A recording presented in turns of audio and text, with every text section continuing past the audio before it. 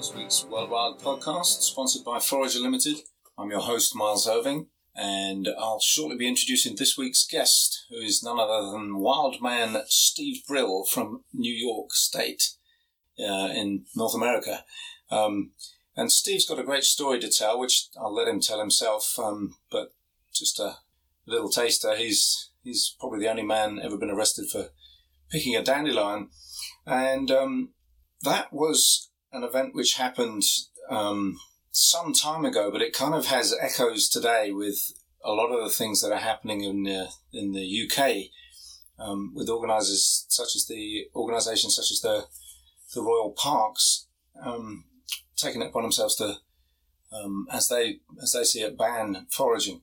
And there just seems to be a bit of a mismatch between what's actually going on and perception of what's going on. So I guess we as foragers are for now failing to get our message across because what is in actual fact a very benign and beneficial thing. People getting back in touch with their landscapes and beginning to develop local food around what's actually growing wild from ecosystems with no human inputs whatsoever.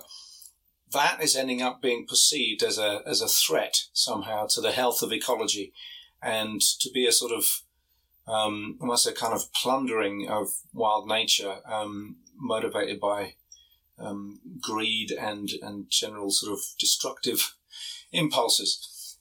So quite how we get from the reality of things to this public perception, I really don't know, but I suppose every week that we put out the World Wild podcast is an attempt to send a different message.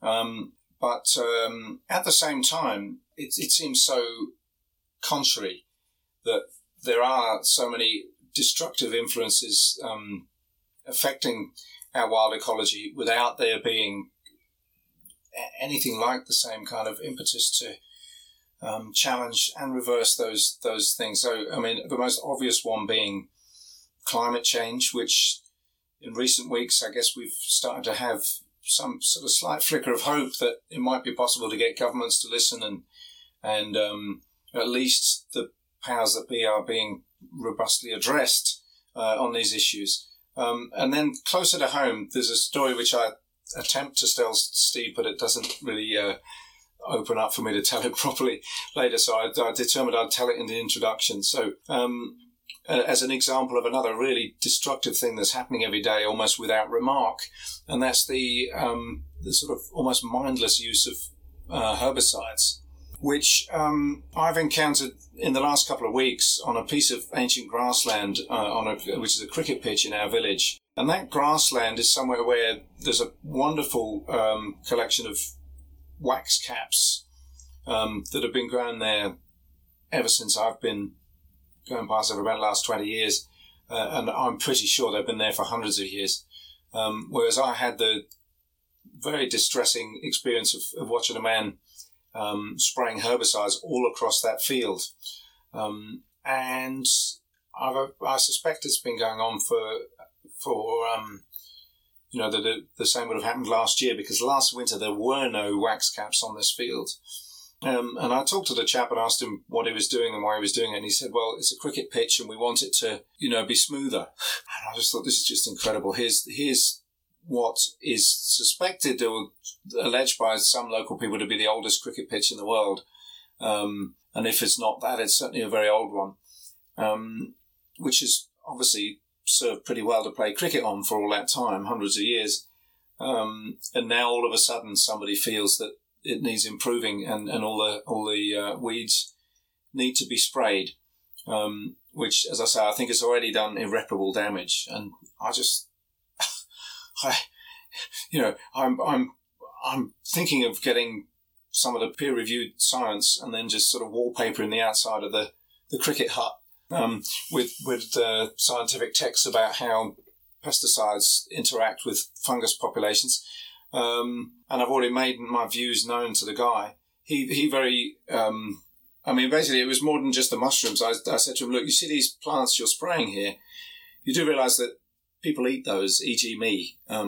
more and more people are eating wild plants now. There were lots of cat's ear, which is like a dandelion type plant that you can use as a salad or cook it.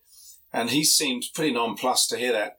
But he, bless him, he put a note through my door the following day saying that he had looked at the information on the packet of this poison that he was using, and said it's advised to keep herbivores out of a site where it's been applied for 2 weeks after spraying. And this piece of grass obviously is wide open to all kinds of sort of rabbits and hares and whatever, so there's certainly no restriction on them grazing it. And his closing remark was, I'm sure a similar timescale would probably apply in the case of humans. So what he didn't really address was the fact that anyone could have gathered those plants, and then along the edge of the field, the nettles had been sprayed, the wild chervil. And then a few days later, at the end of my drive, and we're very rural, our neighbour decided to get his gardener to spray all the nettles around the edge. So, I mean, there's obviously two issues there. One is the loss of biodiversity. I'm pretty sure that's done for that very ancient population of a diversity of wax caps there. And the fact that people going out foraging are at risk if you don't have 100% certainty that no one's had access to a piece of land and no one's sprayed it with herbicides. You could be poisoning yourself when you gather things from public places, which is just, well, I think it's not the way it should be. So, yeah, okay. Well, there's a couple of reasons to perhaps not be so cheerful this week.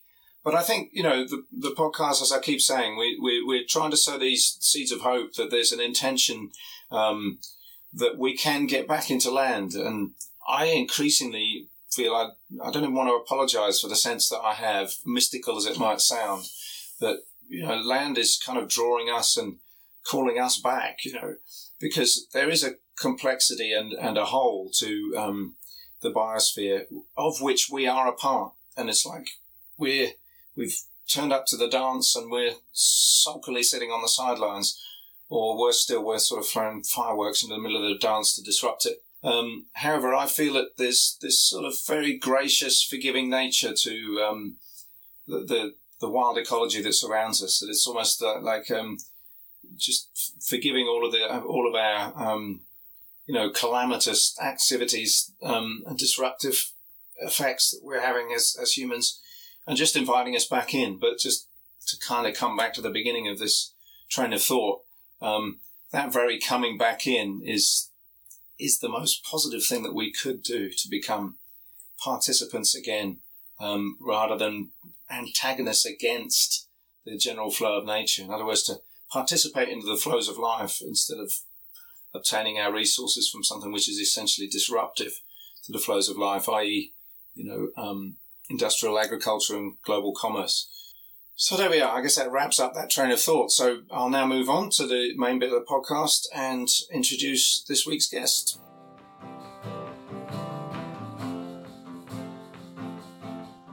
So it's an absolute delight and a pleasure to welcome this week's guest to the World Wild podcast, wild man Steve Brill, who I hope he's not tired of being introduced in this manner, but I'm so amused to know that Steve's first claim to fame and notoriety was being arrested in New York Central Park for picking a dandelion. I'm sure he can tell that story himself. Definitely. I'll let you do that in a minute, Steve. But I'll just big you up a bit with regard to your more substantial claims to fame, which is that you've been teaching wild plants, edible wild plants, and medicinal wild plants for how many years now? Since 1982, I've been leading public tours throughout the greater New York area. Fantastic. So you're a real veteran of wild food education. And yeah, I have fun with this. I work with the public schools, nature centers, day camps, garden clubs, teaching farms, museums, some weird ones too. There's a very famous cemetery called Greenlawn Cemetery in Brooklyn, where celebrities from the 19th and 20th century are buried. And they hired me to do a tour. Every time we tried pulling up the burdock route, someone would pull it down in the other direction. I guess they didn't have that much else to do. It still went quite well until it was time for me to get paid. Those deadheads just wouldn't pay up. It's a disgrace. It's a disgrace. And of course, when you're eating plants from a cemetery, we always find that an interesting thought to forage in a graveyard, because here in Kent, we have a lot of salt marsh habitat, and where you have the lamb and the sheep grazing on the salt marsh, we call that salt marsh lamb.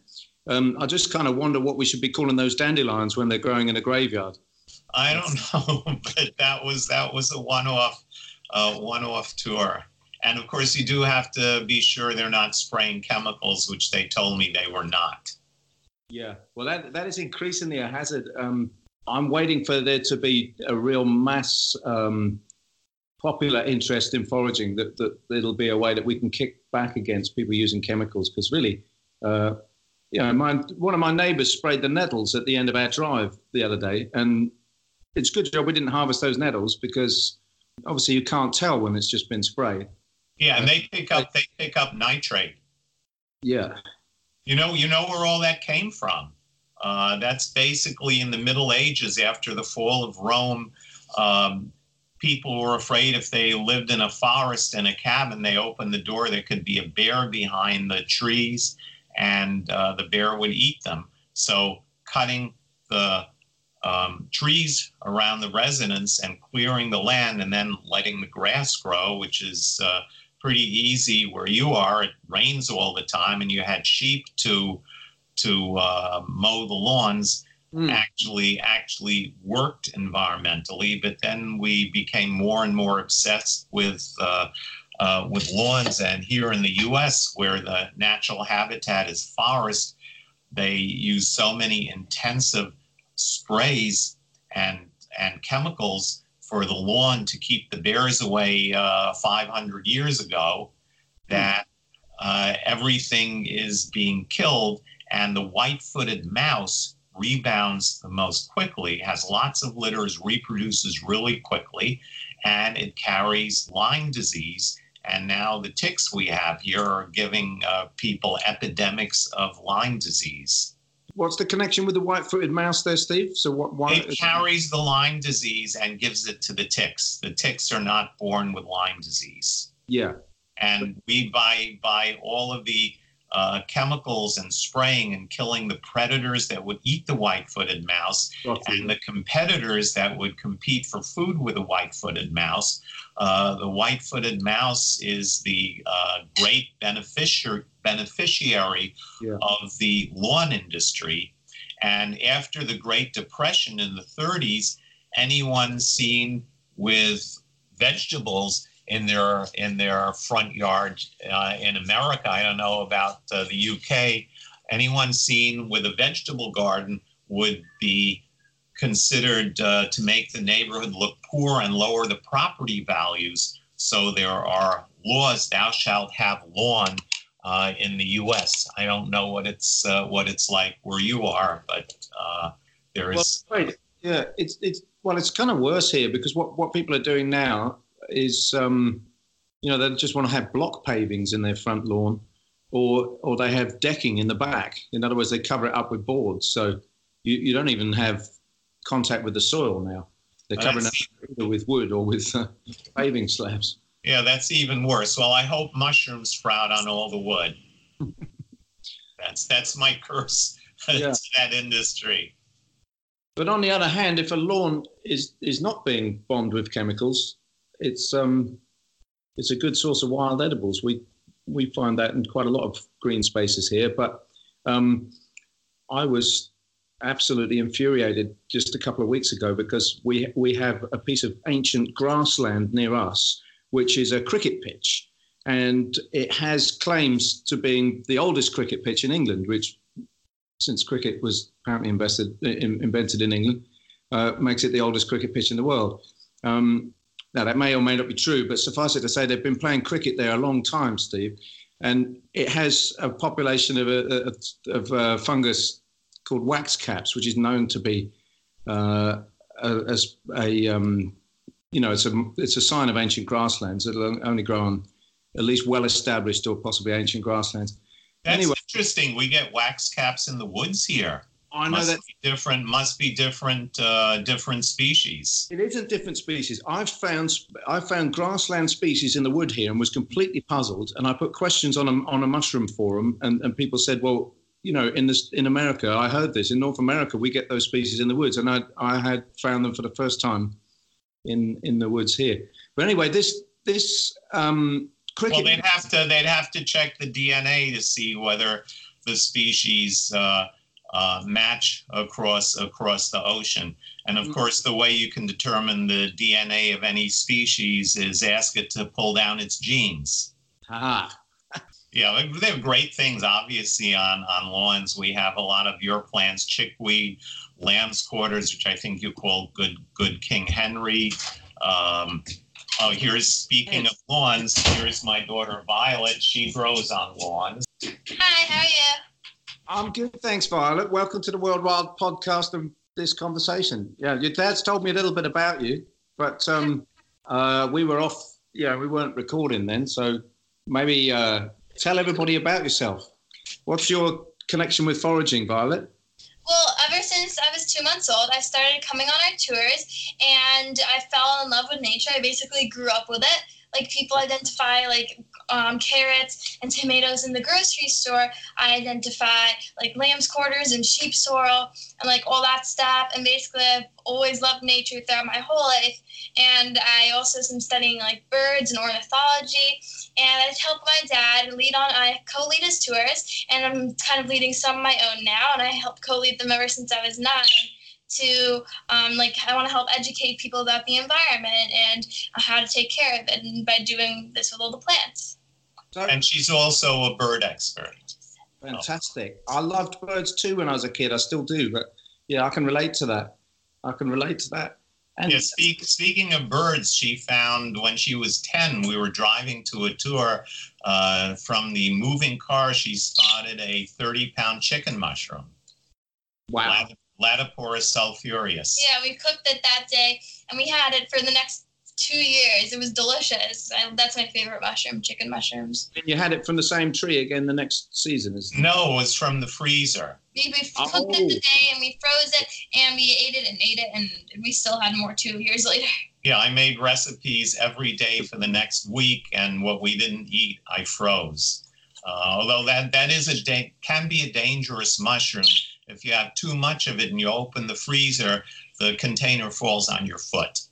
That's a hazard. Yeah, that's they don't tell you that in the edible mushroom guides. Yeah, that's an important piece of information. So, Violet, I'm fascinated to know what your peer group thinks about your activities. I mean, are you going to school, or are you home educated, or? Yeah, I go to Mamaroneck High School. I'm a freshman, and my dad did come into the school a few weeks ago to lead a tour for the culinary for the culinary class, and he came in 7th grade and did a presentation for the class. And during elementary school, he came and did a tour for the class every year. And I tell my friends about it, and they know about it, and they think it's pretty cool. Sometimes, a lot of my friends, used to come on, the tours and stuff. Now we're, all focused on, school and stuff. But they're, supportive of it. And they do like nature, and they like being outside a lot of the time. But it's really me who's, loves nature at the school. Yeah. And there are gardening clubs and, eco clubs at our school. And I was a part of one of those clubs, the Club Hope, for old middle school. And my friends, they're supportive of it. They like it. Sometimes I get them to try the plants outside, and they've gotten used to it. They don't think it's odd anymore, but I'm sure just a random person on the street would think it's kind of odd. And do you think they would go further than that? Would they eat the plants when you're not there? Would they take them home and eat them? Well, my friends, I don't know about my friends. They're supportive of it. They're not foragers themselves, though. They're supportive of it, but they don't forage themselves. But I do like say, oh, look, that's like a European starling when I see like the bird, or here try some like wood sorrel, tastes like lemonade. And sometimes they'll remember it. I don't think they're going to go out on themselves and try to forage, but everyone who comes on our tours, when they come on 10 tours, we say that lots, like almost half the plants, like almost half like the common plants besides the rare ones, and the uses for them, how to identify the common ones, and then I'm pretty sure that they're going to go out and try to forage for themselves. But sometimes we'll run into someone who said, oh, look, I came on your tour a couple of years ago. I picked wood sorrel on the side of the street when I see it, but I haven't been able to remember anything else. Yeah, well, at least you gave them one. I mean, that's I think just a little exposure, just like pointing out the stuff, just a little exposure to like the nature and the environment, just like pointing out what the things are, not even going on a whole foraging walk is pretty good in terms of like trying to connect more people to like nature and the environment. Well, I always think about this, when we pick something up and eat it that's growing in the place where we live, we're starting to be just like the birds and the squirrels and so on, and just have that direct contact and that direct source of food, So just that one little action, you never know what that's going to result in terms of somebody later in life that might, fully engage. But it's already a totally different world, isn't it, than going to the supermarket and getting something that comes from somewhere else that's in a packet that you had to pay money for. Yeah, and I've been doing these tours so long. I get contacts of people doing environmental work who first got interested in nature and the environment coming on tours when they were school children. So there's one guy who has, he's an architect, has an environmental organization in Queens, which is one of the boroughs of New York City. And the park near where I grew up, Forest Park in Queens, had an abandoned freight railroad line. And the city decided that it would be great to have subways going through this beautiful wooded park. And this guy fought the city to a standstill, and they're putting in a walkway and bikeway where the railroad line was. So I'm very proud of him. And he started as a school kid with me back in the 80s or 90s. And I get other emails, people who are doing ecotourism around the world. So foraging is definitely a gateway drug for environmental conservation. Definitely. And yeah, buying stuff in the store, you have to like pay money for, and like a lot of the time is like been sprayed or like is artificial. Even if it is organic, it's completely different experience than going outside and finding sheep sorrel and shepherd's purse. It's fun to be able just to identify the plants outside that people have been like Native Americans also have been like using, people have been using for like food and home remedies. It's fun to be able to do that and just know what you see instead of just looking at it as all green stuff. Yeah, and one of my things is coming up with healthy whole foods vegan recipes with the wild plants. And common plantain, Plantago major, you're almost certainly using for mosquito bites and skin irritations. It inspired Johnson & Johnson to invent the Band-Aid. But one of the things I do with this is I make a puree of 1 cup cooked chickpeas, 1 cup white miso, half a cup olive oil, a cup of gout weed, which you call bishop's weed in the UK. Ground elder, in fact, as well. That's another name for it. Ground elder. Yeah. Okay. 6 cloves of garlic, 2 teaspoons of rosemary, 1 teaspoon of thyme. I puree that in a food processor, and I get the largest common plantain leaves and mix that together. 1 part common plantain. 1 part of this savory goutweed puree to 5 parts common plantain leaves, and I bake them about 30 minutes, 300 degrees, and it makes incredible spicy chips that taste like kale chips, but way more flavorful from something that people are stepping on and trying to destroy. That's amazing. So you're using the whole plantain leaves and just yes, mixing them with this paste. Yeah, I slather the paste on and yeah. bake it, and it turns into chips. And you're baking it at a low temperature? 300 degrees. And you can, of course... We do the same thing with another plant called bitter dock, which has a horrible bitter flavor. But then we put a sweet spread on it that counteracts the bitterness, and we call it sweet dock. Yeah, and we give that as tips on the doers also. Yeah, Rumex obtusifolius. You probably have that in the UK. Yeah. I like curly dock better raw, but that one is good cooked. And when it's partially roasted, and you can still it's still flexible. You can add stuffings, so you can use it like a cabbage in a stuffed cabbage recipe filled with rice, spices, and baked in tomato sauce, or fill it with stewed apples and black walnuts. Black walnuts you don't have in the UK, and you get these really delicious wild apple rolls. When it's almost too crisp to roll, then you fill it. And we've done this with seaweeds too. I presume you have rockweed, Fucus vesiculosus. It's an Atlantic seaweed in the UK. I'd have to check that.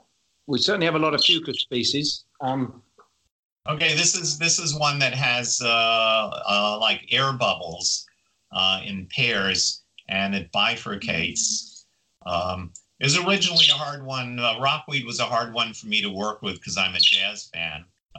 But yeah, we make a similar puree with dates, stevia, and melted chocolate instead of olive oil, sesame oil, and the white miso and the chickpeas, and roast it, and it comes out like chocolate flavored seaweed. And then we put that in a trail mix of cashews, carob chips, raisins, and powdered stevia. And it comes out as a great trail mix. I love that trail mix. Yeah, and once in the summer it melted when I put it came home and put everything in the refrigerator, it re-solidified. And we got like bars. So then what we did was we melted the chocolate first, and we dumped it over the trail mix, and then we in little like longer like ice cube little containers, like longer ones, so it'll come out like bars, and when we freeze that, it comes out perfectly. Yeah, that one is called rock candy. Fantastic. Yeah, so I've been exploring tons and tons of unusual recipe possibilities with all these plants for decades. Yeah, that's so cool, because it's one thing to know that you could eat something, but I think we're getting to the next level when we're developing recipes and some of these things, it sounds like you've been making them for years in your family, right? It's yeah, but I keep coming up with new ones. Okay, but are there old favorites that you just do year after year? Yeah. I mean, I have a curried sunflower seed recipe I've had for years. I have a wild sourdough starter. I've been making sourdough rye bread with it for years, but in the last couple of years, I've been adding raisins, stevia, common spice bush, Lindera benzoin. That's native to here. You don't have that in the UK. And sassafras, which was traditionally used for root beer, but I discovered that for gumbo, and I discovered if you take the cambium, the layer surrounding the wood of the root of the saplings, it makes an incredible culinary seasoning. So I've been using that in the rye sourdough raisin bread, and that comes out really well too. So are you saying that the traditional thing to use is the root, but you've discovered the same flavor is basically in the inner bark of the branches and so on?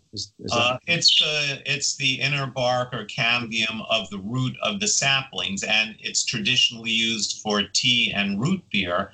And I seem to be the only person that has ever just peeled it from the root and use it as a culinary seasoning, and it is incredible.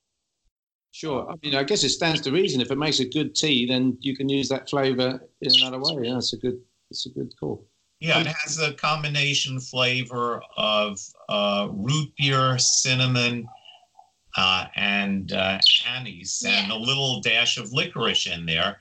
And I don't know why no one's ever used it as a culinary seasoning. Of course, the FDA here that's what I was going to say, because you're not allowed to sell sassafras. It's illegal. Yeah, the Food and Drug Administration, the FDA, discovered to their horror that if you take the equivalent of only 400 cups of sassafras tea made from artificial concentrate each day for 2 years, and you just happen to be a rat, then you have a higher chance of developing liver cancer. Yeah, rodents could convert the active carcinogen that's safrol. What is it? It's not an ingredient, safrol, into a carcinogen.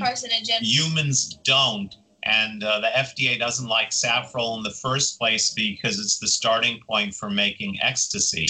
So even though no human has ever gotten sick from drinking sassafras tea, and beer, due to its alcohol content, is 40 times as carcinogenic to humans as sassafras is to rodents, beer is still on the market and sassafras is not. Proving two important points. One, there's a stronger beer lobby in Washington than a sassafras lobby. And two, there's a lot of rats in the FDA.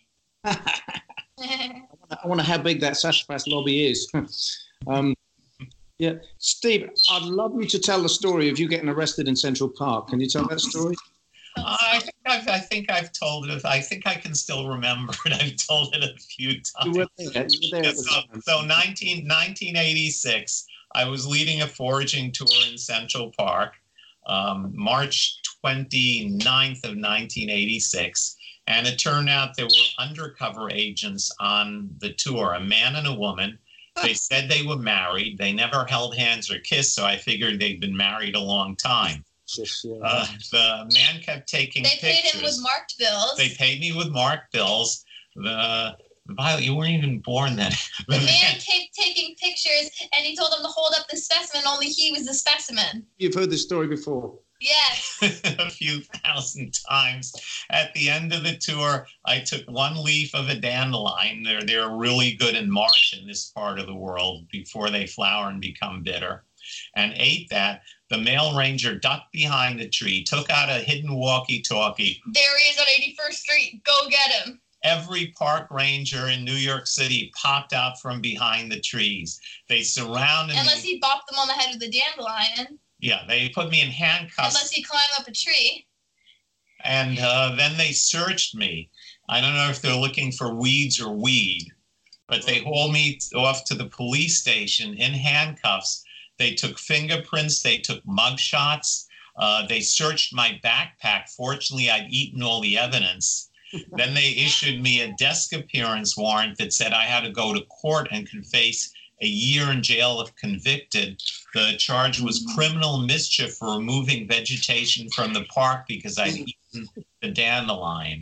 So I went home. There's no internet then, but I used the phone and called every TV station, newspaper, press service. Next morning on the way to the newsstand, 5 cops came after me. What do you want? He said. I haven't eaten a single dandelion today. I haven't even had breakfast yet. They said, we don't care. We want your autograph.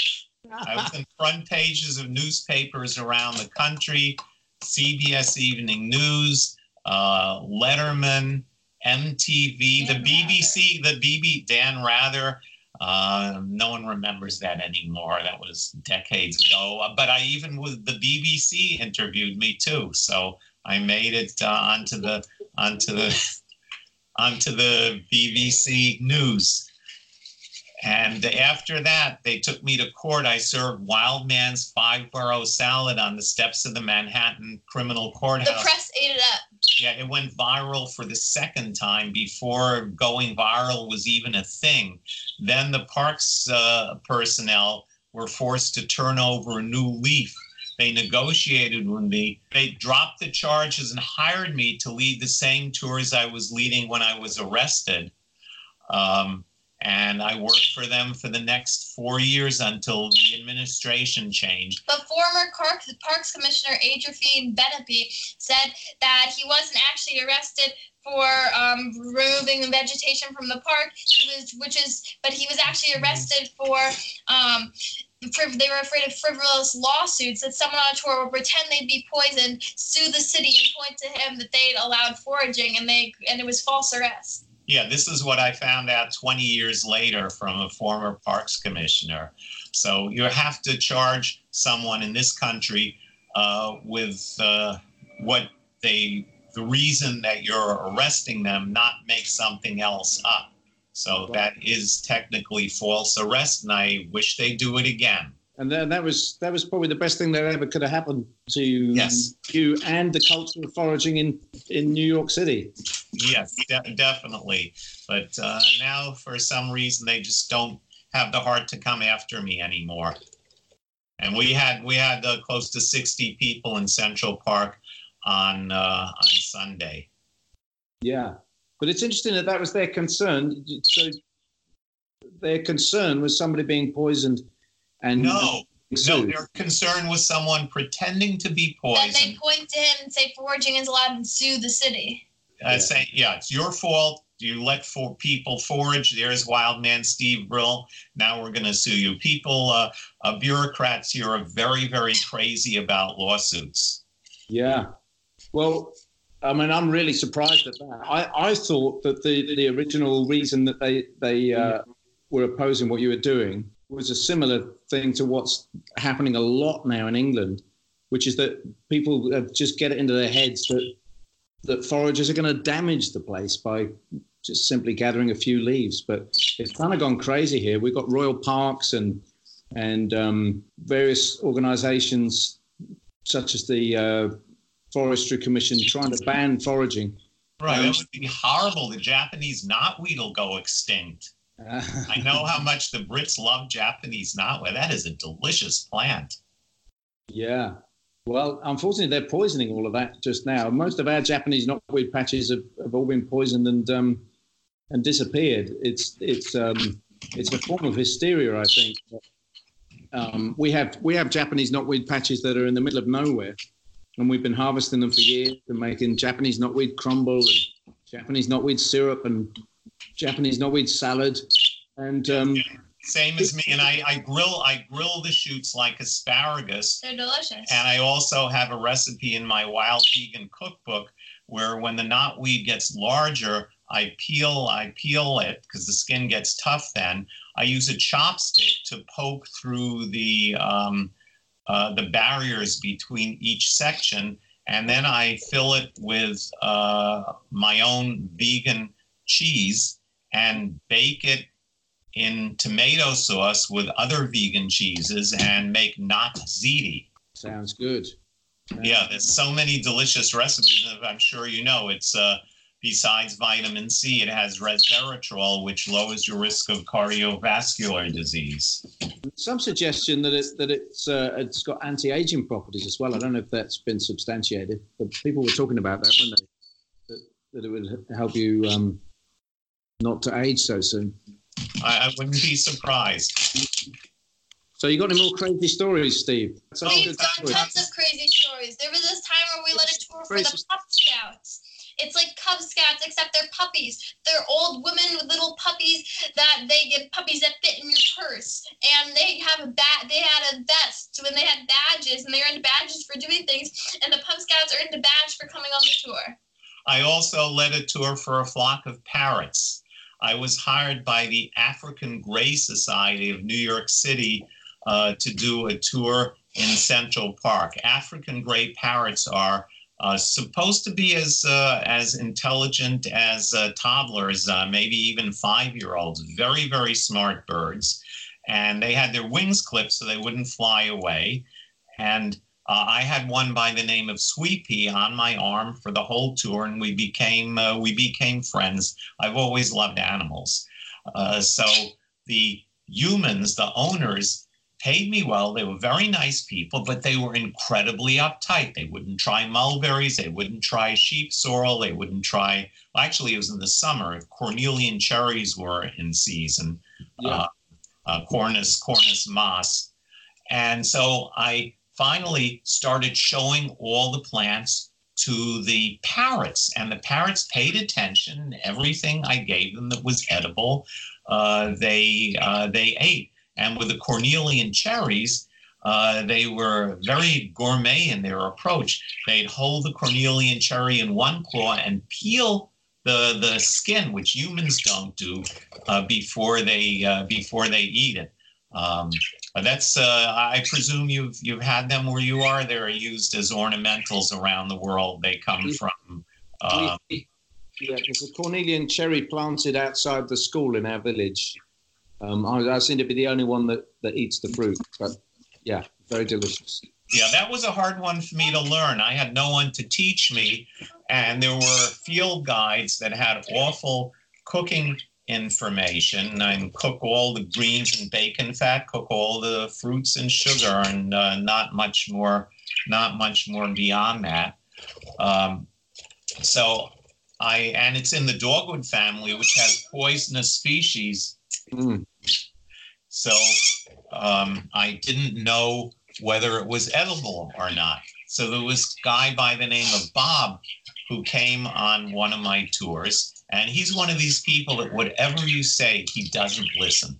Please call ahead of time so I know who's coming. Please don't be late. He shows up in the middle of the tour, completely unexpected. Yeah, and then whatever you tell him, he does the opposite. Oh, wow, man, these berries look really good. Can I eat them? Sorry, Bob, I know they're Cornelian cherries from the tree guy, but I haven't seen any information on their edibility. Yeah, but what if I just eat one? What if one is the poisonous dose? So as soon as my back is turned, he pops one into his mouth. I see it from the corner of my eye, and I don't know whether to be happy that maybe I'll finally be rid of Bob. Yeah, but I don't want someone to die on my tour. Yeah, but if it's Bob, it would be worth it. But Bob acted totally normal for Bob.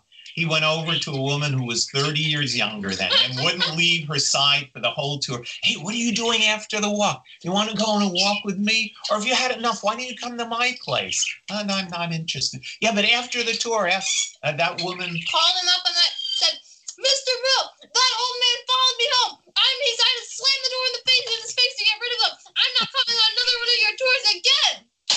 And banged down the phone, and I never saw her again. So then I figured the Cornelian cherry might be edible, and I finally found in some obscure book, again, long before the internet, that it's the national fruit of Turkey. And then I collected a whole bunch of them and took them home, and they were terrible. It turned out they were unripe, and when I left them sitting in the kitchen in a bowl, not knowing what to do with them, they ripened and got soft. They ripen off the bush. It's one of the fruits here. They can ripen off the bush. Yeah, there's no other wild fruit in this part of the world that ripens like bananas after you pick them, and they are delicious. Then this is before I had a car. I was on a cable talk show in New Jersey. I lived in Queens, so the people were kind enough to send a cab to pick me up and send another cab to drive me back. So this is something you might not know about the Cornelian cherry. The cab driver was from Turkey. So at a red light, I showed him my one of my books that had Cornelian cherry in it. Oh, we know this one in Turkey. Yes, you're right. It's from Turkey. In ancient times, like in the Bronze Age, the people would take one of the long, slender sticks from the bush, strip off the leaves, and give it to a boy. Then they would take another thin, slender, long branch from the tree and give it to another boy. Of course, you know what the two boys would do. They would start dueling. And apparently all of the mythical figures in the Bronze Age and in ancient times that were skilled with swords in the Middle East learned how to use swords with the long, slender twigs of the cornelian cherry to this.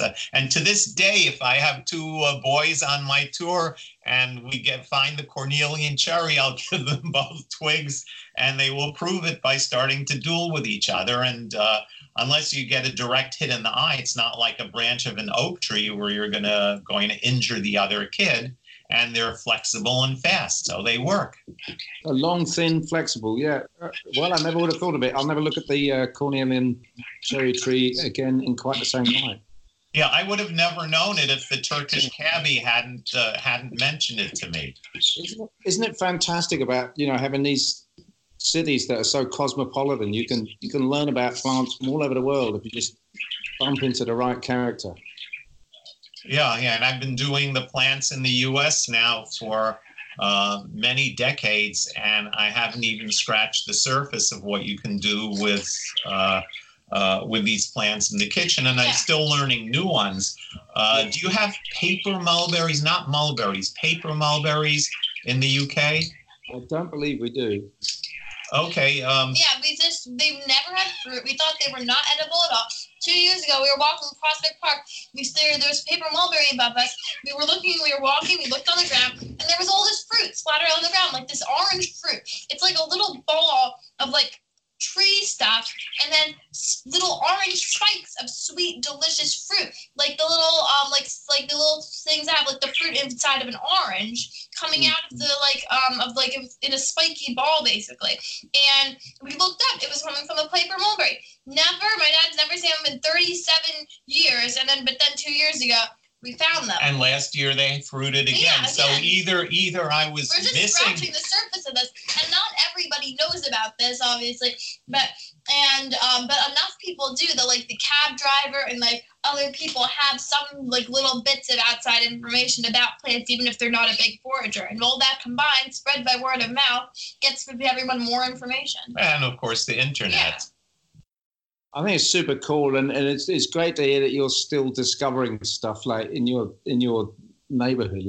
I feel like it's almost like places keep things secret, and then so just to keep things interesting. They're called paper mulberries because the tree was used for making paper. I presume you have the regular mulberries, Morris species. We do, and we have some of the white mulberry that people planted for silkworms. I think some people. I don't think it worked out, but people did plant white mulberries for silkworms in various places. So. Yeah, the same in the U.S. All of the farming catalogs in the 19th century were selling the farmers paper mulberry, not paper mulberry, white mulberries to start a silk industry. But our summers are too dry and the winters are too cold.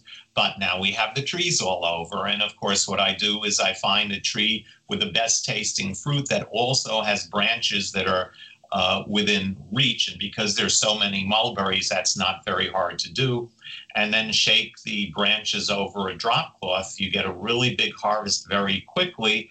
And you do have to spend some time picking out leaves and twigs, unripe fruits, and a spider here or there. But you still get a huge harvest, and they both dehydrate and freeze well if you have more than you can eat.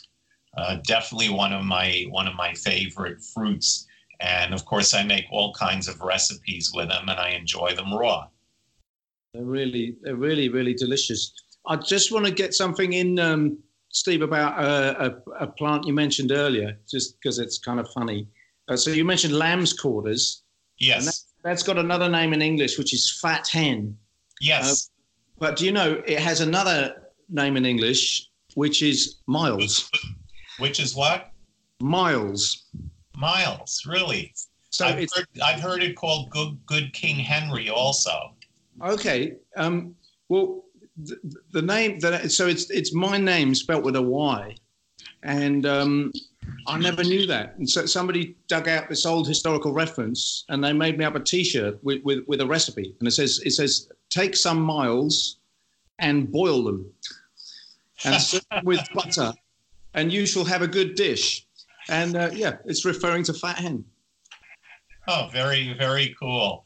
And I still don't, I think we don't know where it originated because it was mentioned in ancient texts in Europe, and seeds were found in the settlements of Native Americans, which they grind up and used for flour before Columbus came to America. So it probably originated on one continent or another, and migrating birds blown off course by storms with muddy feet that had the seeds probably transferred it from one continent to the other. Well, it could even pass through the gut, I think, Steve. You know, it's possible that some of those seeds just pass through the gut of a bird. That's possible too, yeah. Yeah, and the same with amaranth. That's both Old World and New World. Well, you know, I'm fascinated with that plant because I've done some research on it because, you know, it's so closely related to quinoa, which is super popular. So basically with fat hen seed, you're talking about wild quinoa. And we realized that in certain kinds of agricultural fields, especially with sugar beet in the UK, you get loads of fat hen grown there. And of course, each plant could have up to 50,000 seeds. We thought, this is crazy. You know, the farmers are spraying to get rid of this, or they're maybe pulling it out by hand. And I did some research and found out that fat hen is actually the most prolific agricultural weed on a global scale. It's found in Australia, it's found in South America, North America, all over the place, and even very similar species in India. You know, I'm not sure about Africa, but I suspect it must be there as well in some ways. So we're really fascinated with the idea of you know, that being harvested as a bycrop. You know, because when you think about people spraying an agricultural field, they're spending money to put poison on that field to kill one of the most nutritious plants on earth. You know, and that's the leaf and the seed are more nutritious than most things people eat every day. So yeah, we've been doing some thinking about could the way people harvest crops be more flexible so that they get the weeds too, because some of these sugar beet fields we have in East Anglia, not far from here, you know, you'd get a significant pile of seed at the end of it if you took all of the seed that was growing on that field. Right. Over here, once in a while, they sell it in farmers markets. But again, it doesn't get the appreciation it needs. And as we both know, it's incredibly delicious. Almost any kind of recipe, from the vegan cream spinach made with lamb's quarters recipe I make to just throwing it in salads is absolutely wonderful. Yeah, it's delicious. It's a really good wild edible. Listen, can I ask you what is your favorite wild edible? Do you have one? I hate it when people... the violet. Violet is my favorite vegetable for obvious reasons. My favorite, I like the simple ones. I love wood sorrel. It's sour, it just like adds a sour taste to everything. Black birch is also great because I love to make stick pudding with it. It's like it has a wintergreen, oil of wintergreen, and a methyl salicylate, which is also a low-dose aspirin that the Native Americans used. But we put the sticks in a tapioca pudding, and we flavor in the cambium, the layer underneath the bark, has the wintergreen oil. It flavors the pudding completely with wintergreen and makes it delicious. And also, I love the Kentucky coffee tree. I love hunting for the seeds. Those are both native, so yeah. You need to tell him. Do you have any birches that have oil of wintergreen in them? I would have thought they all do. I mean, certainly the ones that we have here do. Yeah, we have silver birch is the main one. Okay, that must be very similar to black birch. Yeah. So what I do with that is I put in 7 cups of non-dairy milk, almond milk or coconut milk, a cup of tapioca pearls, a cup of the black birch twigs, about 1.5 inches of vanilla bean, 2 teaspoons of freshly grated lemon rind, a tablespoon of clear liquid stevia. That's a non-sugar sweetener that I use. Yeah. And I simmer that on low heat for 15 minutes, stirring very often as the tapioca can burn at the bottom of the pot, and then remove the sticks and the vanilla bean Oh, and also 1 cup of raisins goes in there. And you have an incredibly delicious sweet tapioca pudding with a combination flavor of wintergreen, vanilla bean, lemon rind, and black birch. It comes out as a great pudding. We serve it on our tours. Yeah, and I also love the mushrooms. I love Hen of the Woods and chicken mushroom. Those are my favorites. What I like to do is put a spread on them, coat them with the spread, then dump them in breadcrumbs and fry them on a pan like fried chicken. And Hen of the Woods and chicken mushroom are great that way. I love finding the berries are also delicious. Like the purple flowering raspberry, a type of wild raspberry, is way better than the store-bought ones. And in terms of nuts, black walnuts are delicious. Yeah, which you guys don't have. Really, really good walnuts. That's beautiful. So when you say that violet's your favorite vegetable, are you talking about you use the leaves in salads? I'll use them in salads. I'll cream them. I'll steam them, and then add some sautéed garlic, olive oil, tamari soy sauce, and serve them. Sort of similar to the American South way of preparing greens, except they use fatback, which is pig fat, instead of the olive oil, garlic, and tamari. But you get the same savory and oil combination. So it's just a different way of getting the same kind of similar result. So lots of things I do with them. We also freeze the flowers in ice cube trays. You freeze, fill the ice cube tray halfway, freeze it, put a violet in each compartment, cover it with water, and then freeze that. And then the violet is in the center of the ice cube. Very nice. Funnily enough, I just sent off today, there's a bartender that wants to put wild things in ice cubes. So I've sent him such a variety. I've sent him daisies and plantain flowers. We even sent him some ants. And he just wants to do this thing of showing all the wild stuff in the center of an ice cube. It's a lovely thing to do. I haven't thought of putting daisies in. I'll definitely try that. Well, it's funny. I was just on the phone to him. He's saying, "What can I put in an ice cube?" And I was just walking around outside, and I thought, well, why not put a daisy in an ice cube? So, yeah, I'll see how he gets on. There'll be a picture of it. I expect he's going to send me some pictures. Yeah, we do a lot of tours. We do some tours with bartenders. They go crazy over like the dandelions and the mugwort and stuff like that. Very cool. Yeah, and of course, mugwort used to be used for brewing beer. I've never tried using it to brew beer. Yeah, but mug, because they put it in their mugs of beer. And wort is an old name for plant. Yeah.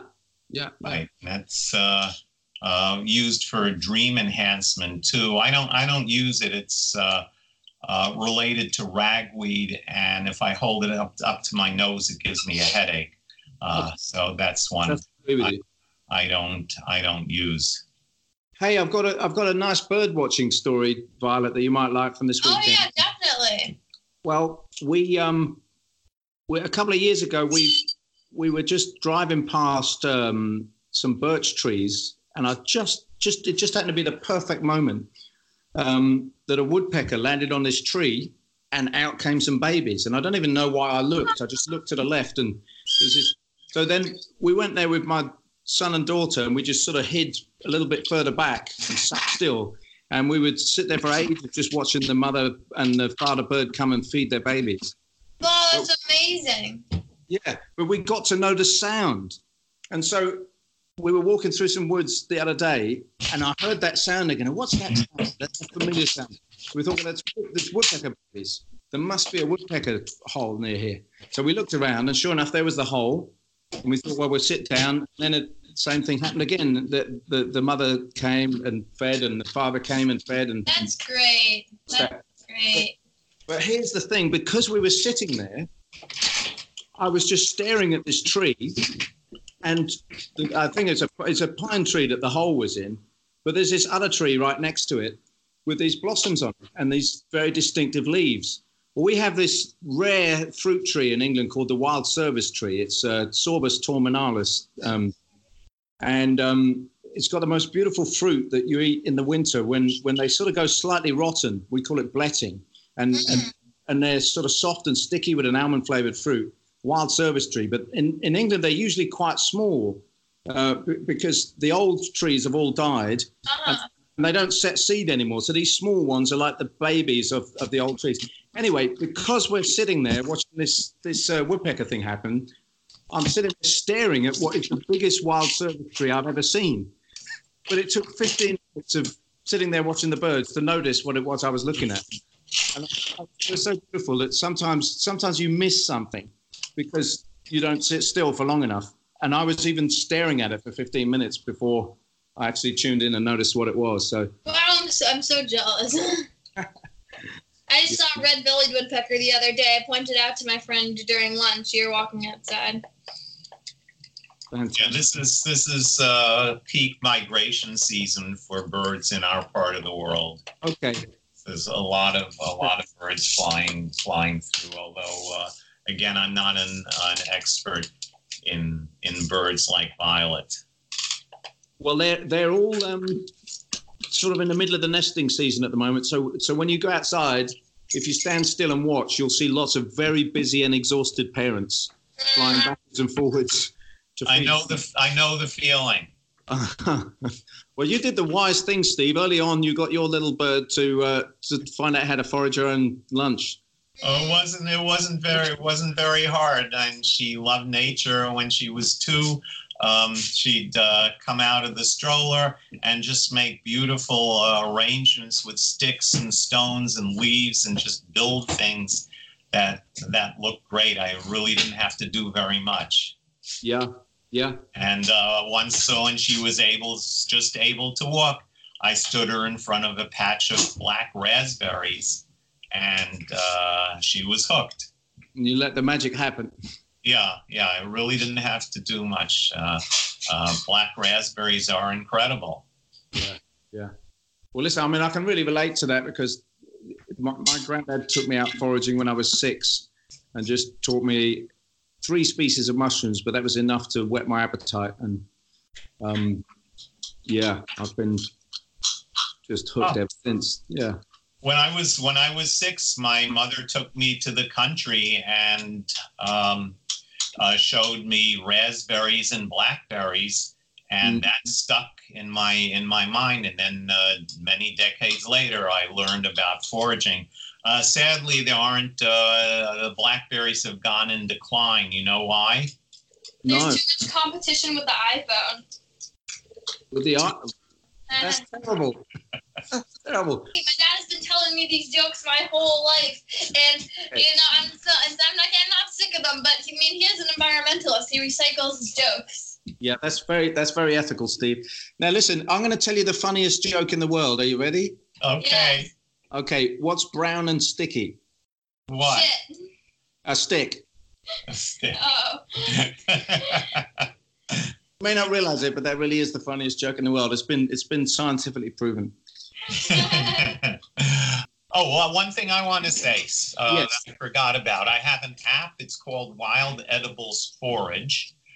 3 words. At this point, it just includes American plants. But at some point in the future, I would like to add plants from the UK. Right now, I have a problem. My app developer injured his legs. Very sad. Then he dragged his feet for the next 2 years. Yeah. Sorry for the lame joke, but when I get a new developer, we're going to move forward with the app. Yeah, why does he need his legs to develop an app? Interesting technique, I think. I think we should mention some of your books. Like I've had this one for years, identifying and harvesting edible and medicinal plants in wild and not so wild places. Now, that came out, I think, in the mid-90s. Now, that's still a good book for people in England, anyone listening in England, because there's a lot of species in there that are British species, and you go into a lot of depth. And if people get it from my website, wildmanstevebrill.com, then the publisher doesn't get most of the money. Otherwise, I get all of 6 cents, and Amazon or whatever the equivalent in the UK is, and the publisher gets the rest. I also have the Wild Vegan Cookbook and Foraging with Kids. That's a great book. I mean, Foraging New York. I have a DVD as well. So people can go to my website, wildmanstevebrill.com. And if they're ever in the New York area, come on some of the tours. fantastic. And I just want to clarify a point. So you live in the city, right? I live in the northern suburbs, Westchester, New York, just north of the city. I love the fact that you've managed to make a career out of foraging, and yet you're living in the city. That's very cool. Well, we're not exactly living in the city. We're living like right outside the city. It takes like maybe 45 minutes to get there. But Oh, okay. So it's like a village? The suburbs. It's the suburbs. Oh, what's still kind of city, right? Yeah, and we're near the Long Island Sound, so we can get, and it's a rocky shore, so we can get rockweed and sea lettuce all the time, and we got some Irish moss a couple of days ago too. Brilliant. That sounds really cool. Well, listen, it's been great to have you both, and funny to have you both on the show. So we'll have to do this again sometime. Yeah, it's a pleasure. Thank you so much. Thank you. Happy foraging. Yeah, happy foraging. Cheers, guys. Bye. Bye. Well, thank you for joining us for this week's World Wild podcast. And as ever, I encourage you to leave us a review, rate us, like us, spread the word, and help more people to tune in and have access to these kind of thoughts and conversations. And also, do visit our webpage on the Forager Limited site, because there's always notes underneath, links to websites and things that we've mentioned during the podcast. So yeah, that's it for this week.